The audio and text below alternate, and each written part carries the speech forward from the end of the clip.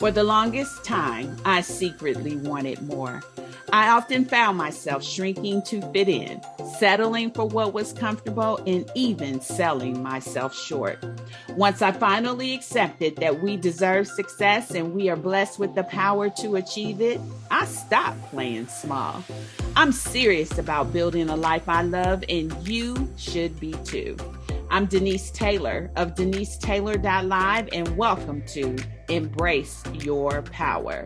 I help women prioritize themselves, their success, and their happiness. Now let's meet this week's achiever whose story will inspire you to embrace your power and go.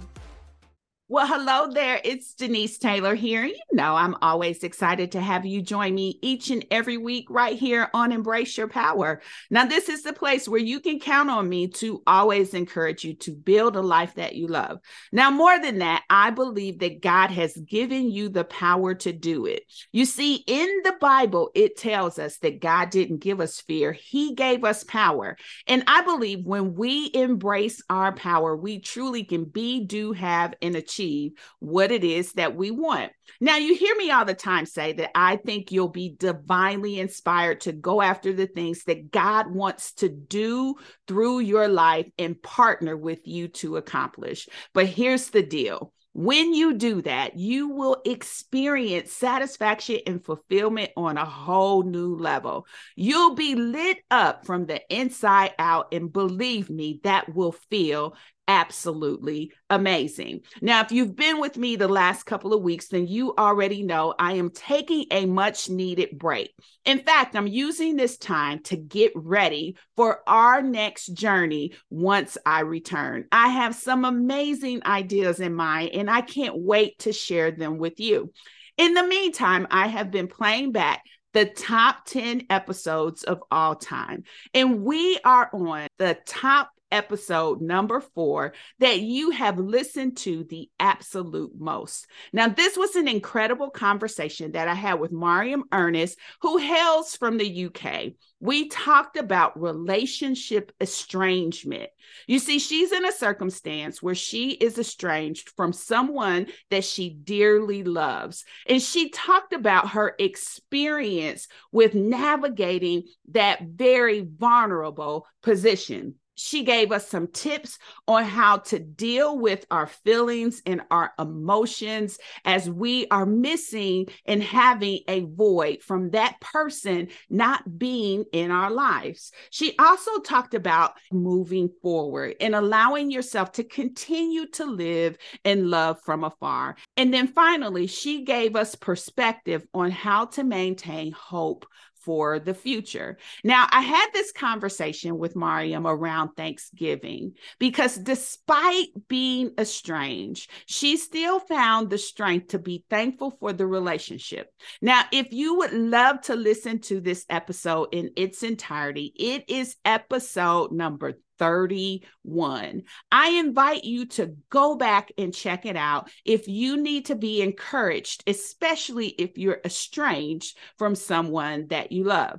But what I have been sharing over the last couple of weeks is the wisdom that I pull out at the end of each episode.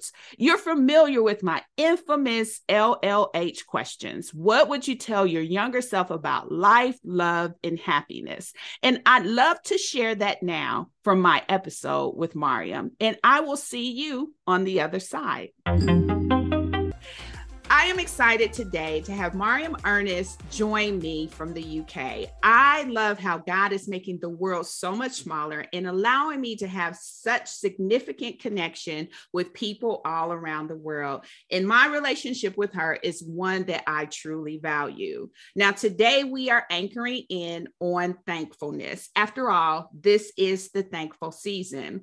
Mariam is the host of the podcast Recovery from Fragmented Families, where she focuses on serving people who have gone through family estrangement. Now, when we talk about her story of thankfulness, I think we're going to see that she has a passion that's developed from her own experience around family estrangement. So do us a favor and introduce yourself to us.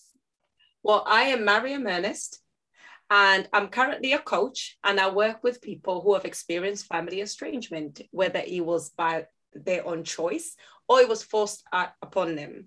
Either way, I work with that person to bring him back to the self, because they can also often, they've gone through fragmented families, they can also become fragmented self. So I work with people to bring you back to center, because you can often get lost with all that chaos that ensues after family estrangement. And I think we can learn a lot by wisdom. And so if you don't mind sharing some of your wisdom with us, tell me what's your life wisdom. What would you tell your younger self about life if you could? Take it easy. Take it easy. You know, learn, fall down, get up again. Learn, fall down again, get up again. Fall down, get up again. It's okay. The things that are there to break you, they're actually there to teach you a lesson. That's good. They're just there to teach you. See yourself, as you, I always use the terminology life course. If you're doing a life course, it means you're in a lesson. So what you're going to do to graduate to another classroom, the way I look about relationships and the people that come in and out of our life and circumstances is that they're there to teach us a wisdom, that we're there to learn something about who we are. If we harness it as, oh, this is an exam paper, I failed, let me retake it. You're not so hard on yourself, because you're just a human being. Some papers we've had to retake. I remember at university, I had to redo a couple of my modules, and that's okay. I came back better and stronger, and I passed. We never give ourselves the same grace when we're going through certain tough challenges in life. It's really good. All right. So love wisdom. What would you tell your younger self about love if you could? Oh, open. Just be open. Don't be so closed. You know, sometimes not everybody's out to hurt you. And be patient. Don't rush. And it's okay. People make mistakes. You're not above mistakes. They're not above mistakes. Give yourself compassion. Give others compassion.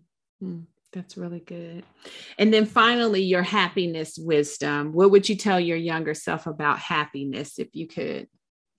It's not external. It's not external. You can cultivate the sunshine and the happiness within. It's you. You are the key to your happiness. You're literally the key to your happiness. It's not because someone else is going to love you, they're going to give you this. No, you have to wake up with the intention to cultivate your own happiness. Create the world that you want to create. And if you have the intention to do that every day, guess what? You're giving your brain very powerful instructions every single day that I am an author, I am an architect of my own happiness. So what does this look like? What we're going to do today to make this a reality? That's so good. Very, very good. You know, sometimes I ask the question of my guests, what are they most proud of? And I have to tell you, if I were to answer that, I am most proud of all of the women that I get to work with and how their lives have transformed.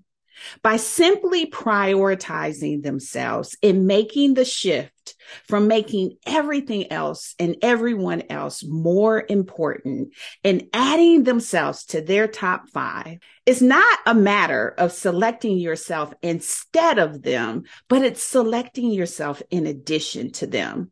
You see, I'm not advocating that you throw everything and everyone away. But what I am advocating is that you choose yourself. You choose to make yourself a priority. You choose to make things that are important to you a priority. And you teach those that you love to honor you in the process. You see, there are some outcomes that come from us learning to prioritize ourselves. We get back to our true self. And that's an awesome priority. You begin to feel worthy and feel valued. You begin to understand and appreciate everything you bring to the table when you get back to being true to you. You also begin to attract the right people. The right people start to show up in your lives because they are aligned with who you really are. You get better at achieving meaningful success because you'll begin to understand the success that you value based on what's important to you. So this whole notion of being unapologetic is not to dismiss others in your life. It's to include yourself in your life. You see, I help women who are so fixed and focused and have been so conditioned on prioritizing everyone else and everything else, bring themselves back into proper alignment. It's something we all do. It's almost a part of realizing our worth and value. And I would love the opportunity to help you discover in such an unapologetic way your value and worth. And if that sounds like something that appeals to you, I invite you to set up a time for you and I to talk about where you are and where you want to be. As a mentor, I help you accelerate your success that's meaningful to you because it's what you want. And so I invite you to go to my website, access my calendar, and grab a time for us. It's www.callwithdenise.live. You deserve to be your priority. Well, that's it, beautiful. Thank you for tuning in. Don't ever forget that you are truly blessed with life, love, and all the happiness your heart can hold. Be relentless in building a life you love without apology. I'm Denise Taylor, and you can always find me in our free Facebook community. It's Embrace Your Power. Easy to find. Now be sure to rate and review this podcast and share it with a friend. And make sure you subscribe so that we can stay connected each week. And remember, God has not given us a spirit of fear. He gave us power. So be sure to always embrace your power and go.